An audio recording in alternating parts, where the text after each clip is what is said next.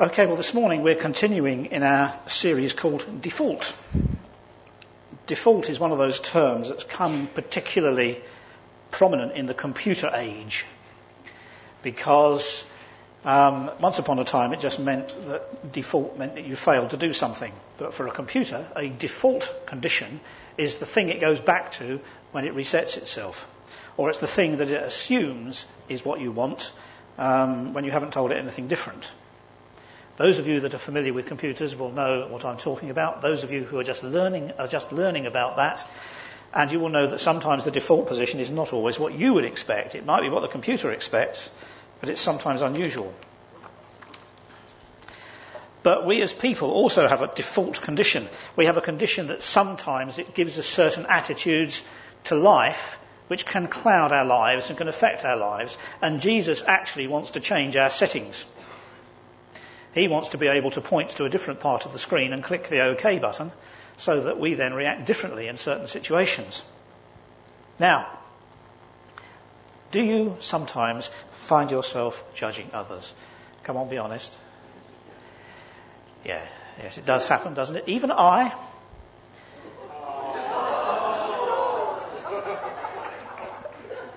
Even I very, very, very occasionally fall into this trap.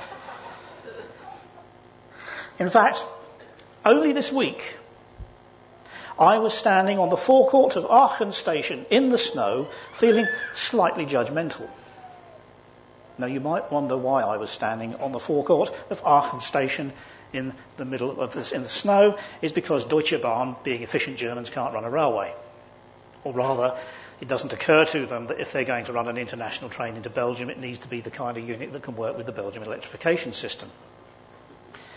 And so they announced we have a problem with our electric engine. And we aren't going any farther than Aachen. Well, that's after they told us we were stopping at Dura for a replacement train, and we got to Aachen. They said, no, you can go and get a bus. And then we're waiting in the forecourt in the snow for a bus to turn up. And by the way, will the Eurostar passengers get on the first bus? And they'd already said that there are 90 Eurostar passengers trying to get to Brussels, and we all know you can't get 90 people on a coach, can't you? Deep joy. And the gentleman was standing there with service written all the way across his bright red cap, and he was whittering away in German, telling nobody what was happening, and plainly not helping much at all. He probably couldn't do a lot. He knew someone somewhere had rung up a coach company, and there was a bus out there in the snow trying to get to us. But I must admit, I was feeling just a tad critical at that moment, especially as my colleague had got on the bus, and I hadn't. Because I knew that if I went and took my case to put it in the hold, which is what I had to do, because no, you can't take, no, Gepäck down. He got a badge saying I speak English. And you had to put your baggage in, and of course they'd open up the hold door on the other side of the bus, so if I'd gone around the back and put my coach in, somebody else without a bag would have snug in and taken any empty seats anyway. And then I'd have had my bag on the coach and me somewhere else, so that wasn't a good idea. To cut a long story short, we did actually get there after 3 hours down the Autobahn. In the snow at reduced speed. You'll be delighted to hear. We eventually got to Brussels 3 hours late and eventually got on the Eurostar. Now, of course, it was snowing. And as British Rail once remarked, that we can have the wrong kind of snow. Well, this was the same wrong kind of snow that brought certain trains to stand in the 1980s, and the same kind of snow that brought Eurostars to a stand in the tunnel just before Christmas. But they were running, but they were only going at 140 miles an hour instead of 180, so that was all right.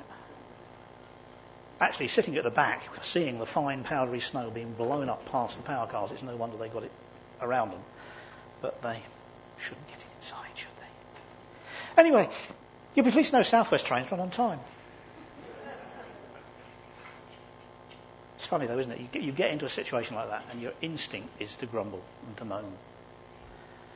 Someone somewhere had made a boo-boo with the train set that they set aside for that day, and then chaos ensued.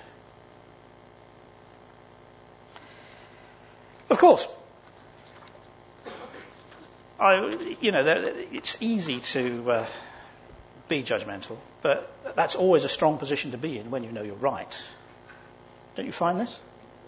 I mean, I was at a conference this week, and I was doing the speaking. One of the advantages of being on the platform is rather like now, I can say what I like within reason, and I'm right by definition, because I'm giving the presentation about what I've done. And I was having a discussion with a chap afterwards, and he said, well, of course, you realise that 95% of people, when they're driving, if they're asked how good a driver they are, 95% of them think they're above average. Well, you are, aren't you? It's mathematically impossible, of course. You can only have 50% above average, but no, 95%, because you're right. It's always the other idiot, isn't it? Yeah. And every day we see signs of our society becoming permeated with a judgmental attitude. Every day we hear about or hear reports from an inquiry or some such thing that's come about because someone has failed or made a mistake. Judgment is made on prime ministers for going to war, or social services for failing to stop something they didn't know was happening, and so on. And accusations are made with the benefit of hindsight, when at the time things may look different. There are many cases, of course, where investigation must be made and wise judgments ensue. I wonder sometimes whether we've gone overboard.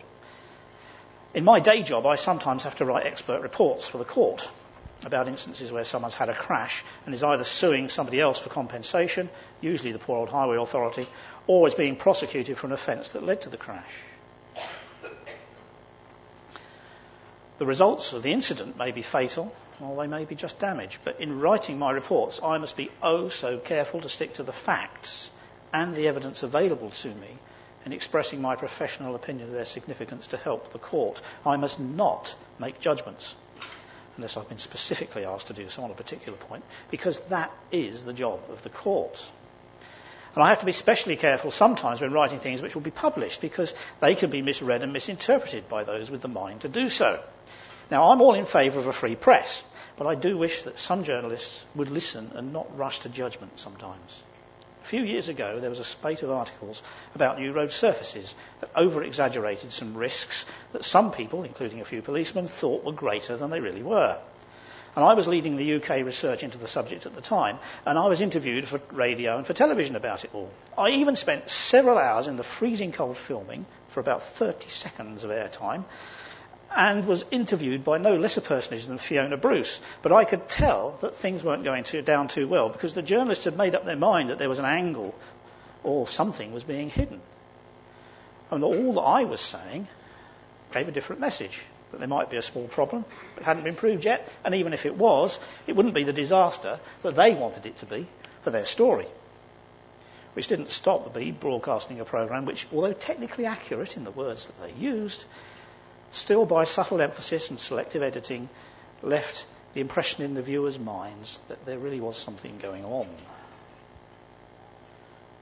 2 years later, when my team published 2 detailed analytical reports about the reality of the situation, there was an absolute deafening silence from the technical press, because the message was, there isn't actually a problem, or if it is, it really isn't that great. Have you ever been on the receiving end of a judgmental attitude? I have. It ain't nice.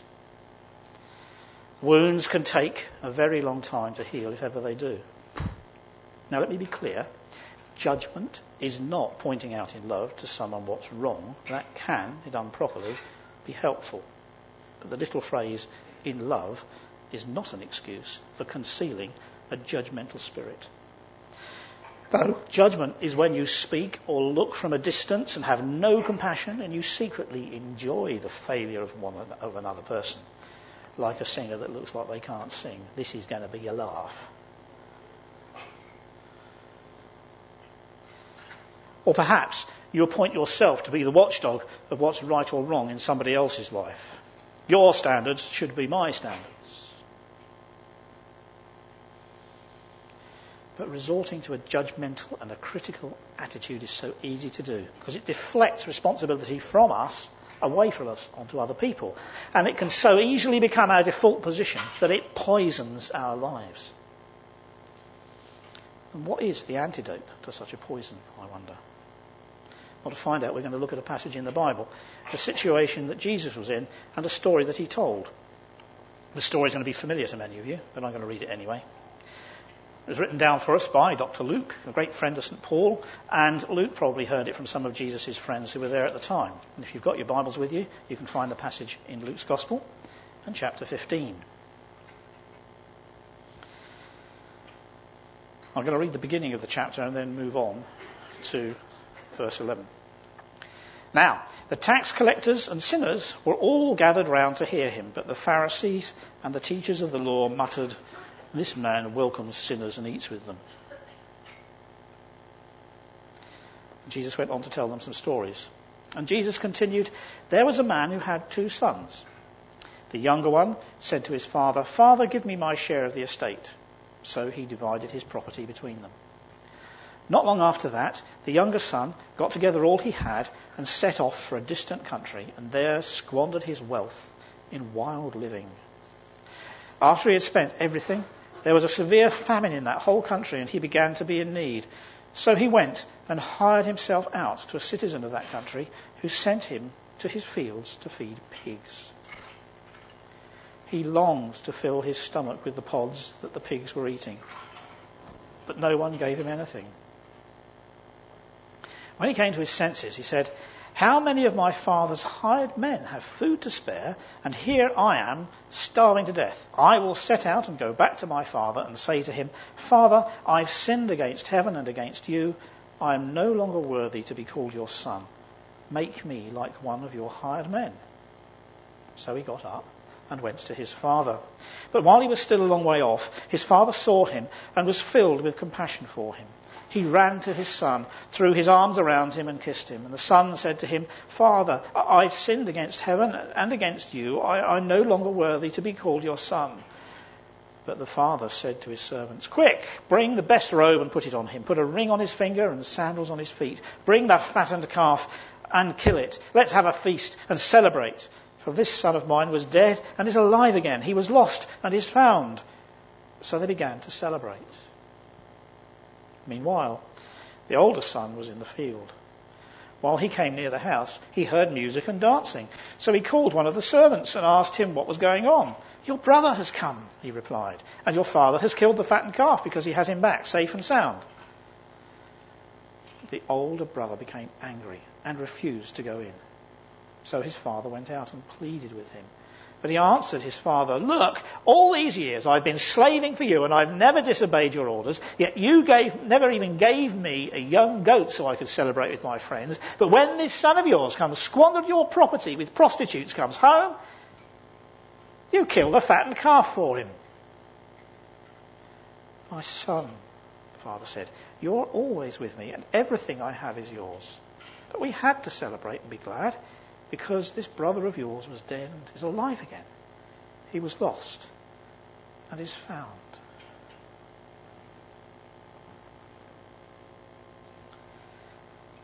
Picture the scene. There are 3 kinds of people in this story.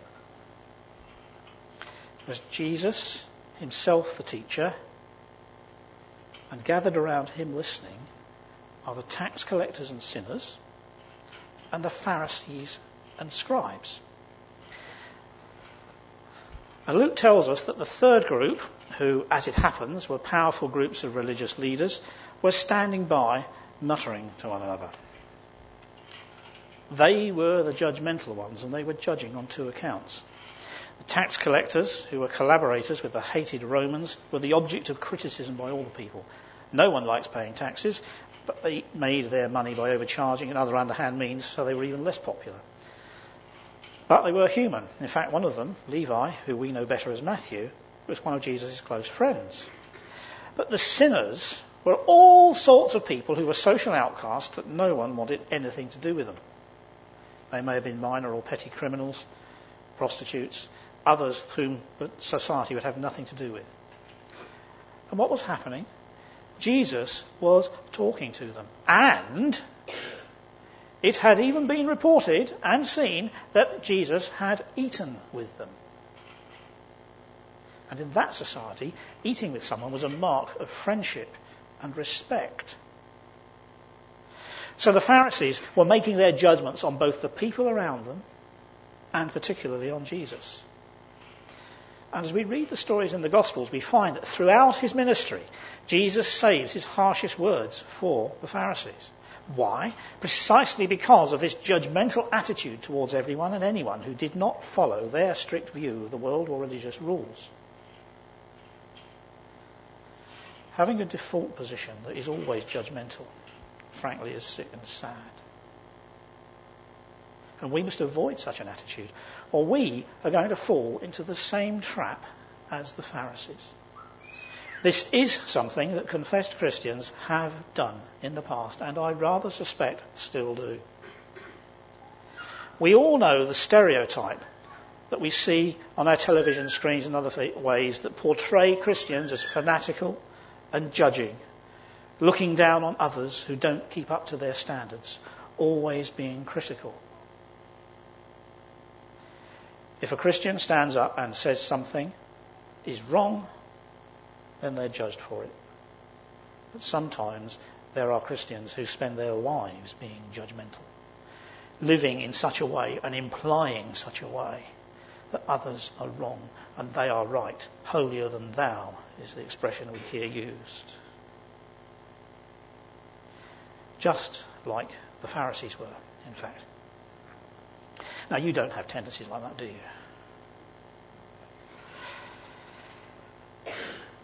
Now, Jesus told the story that we know as the story of the prodigal son in response to just this judgmental kind of attitude.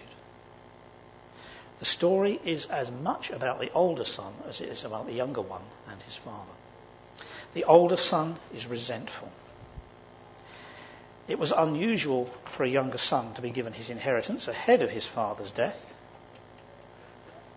But he knew that his would be the greater part. In fact, the ratio could be as much as 2/3 to the older son and 1/3 to the younger son. And he knew it would come to him eventually. Indeed, as his father said, all that I have is yours. But still he resents the fact that his brother has been received back. He complains that while his brother has been away, he has been working his socks off with not so much as an offer of a cheap goat for a party. Never mind the fatted calf, a cheap goat would have done. Of course, he could have asked, and I have no doubt that the loving father would have given him a goat for a party. But no, the expectation was, I should deserve it, therefore it will be given to me. And he, well, look at him. He's been over there, he's squandered all that money, he's got up to I know not what, and now he's come back and you've... This chronic complaining and resentment feed a judgmental spirit. If you complain about stuff, you'll look about more things to complain about. And it gets inside you. So how do we counter it? Well, the father goes out to ask the older son in to join the party. Jesus says that he goes out to plead with him. He obviously knew what reaction he was likely to receive. And he received it.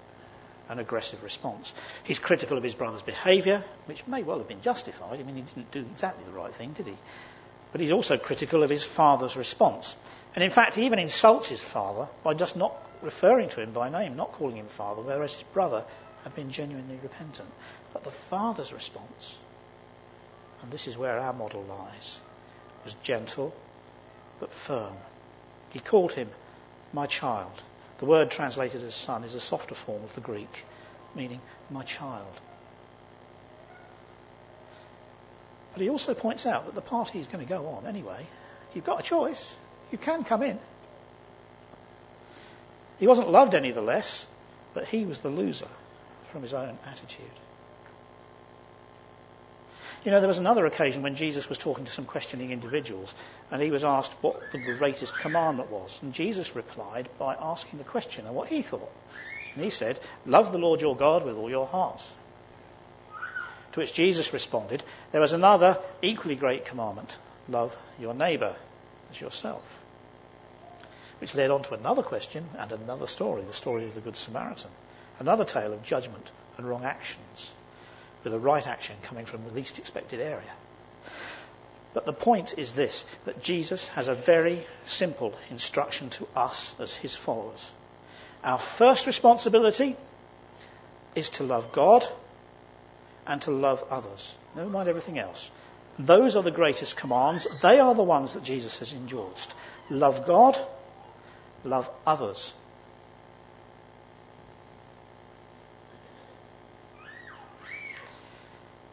And a spirit of judgmentalism goes directly against this.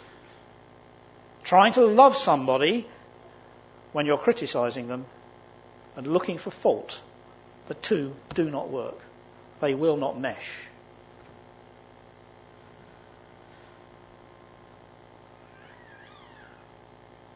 Now, Jesus himself was judged. It would seem as though a couple of years later the Pharisees got their way and they had him strung up on a cross. But he still found a way to love people rather than judge them. In a few minutes we'll be sharing communion together. We'll be remembering what Jesus did on the cross. Even then, he was being judged by the Pharisees. They were mocking him. Save yourself.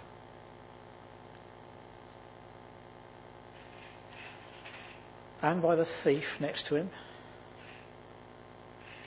He was still able to be responding in love to both John and to Mary when he asked them to look after each other. To the other thief, today you'll be with me in paradise, he said. This should be our aim, to take time to learn to be like Jesus and find a way to love others rather than judge them.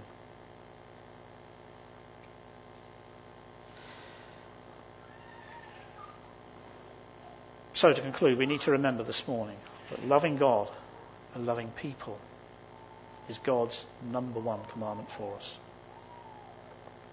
We have a choice to make from an attitude of judgment, a default position that we really should not be in, to choose love. Choose love over judgment. To stop gossiping and judging others and love people instead, in other words.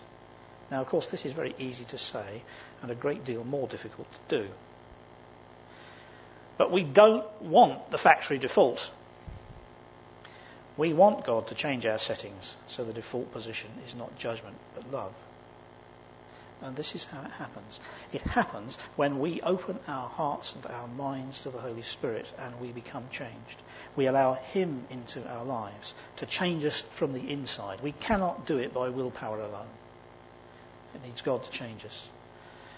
As St. Paul put it, and this is the verses that are underpinning the whole of this series, I urge you, brothers, in view of God's mercy, to offer your bodies as living sacrifices, holy and pleasing to God. This is your spiritual act of worship. Do not conform any longer to the pattern of this world, but be transformed by the renewing of your mind. Then you will be able to test and to prove what God's will is, his good, pleasing and perfect will.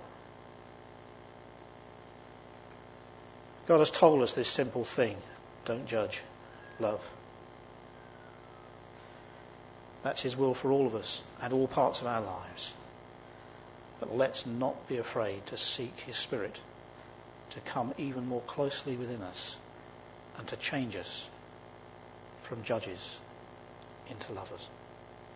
Amen.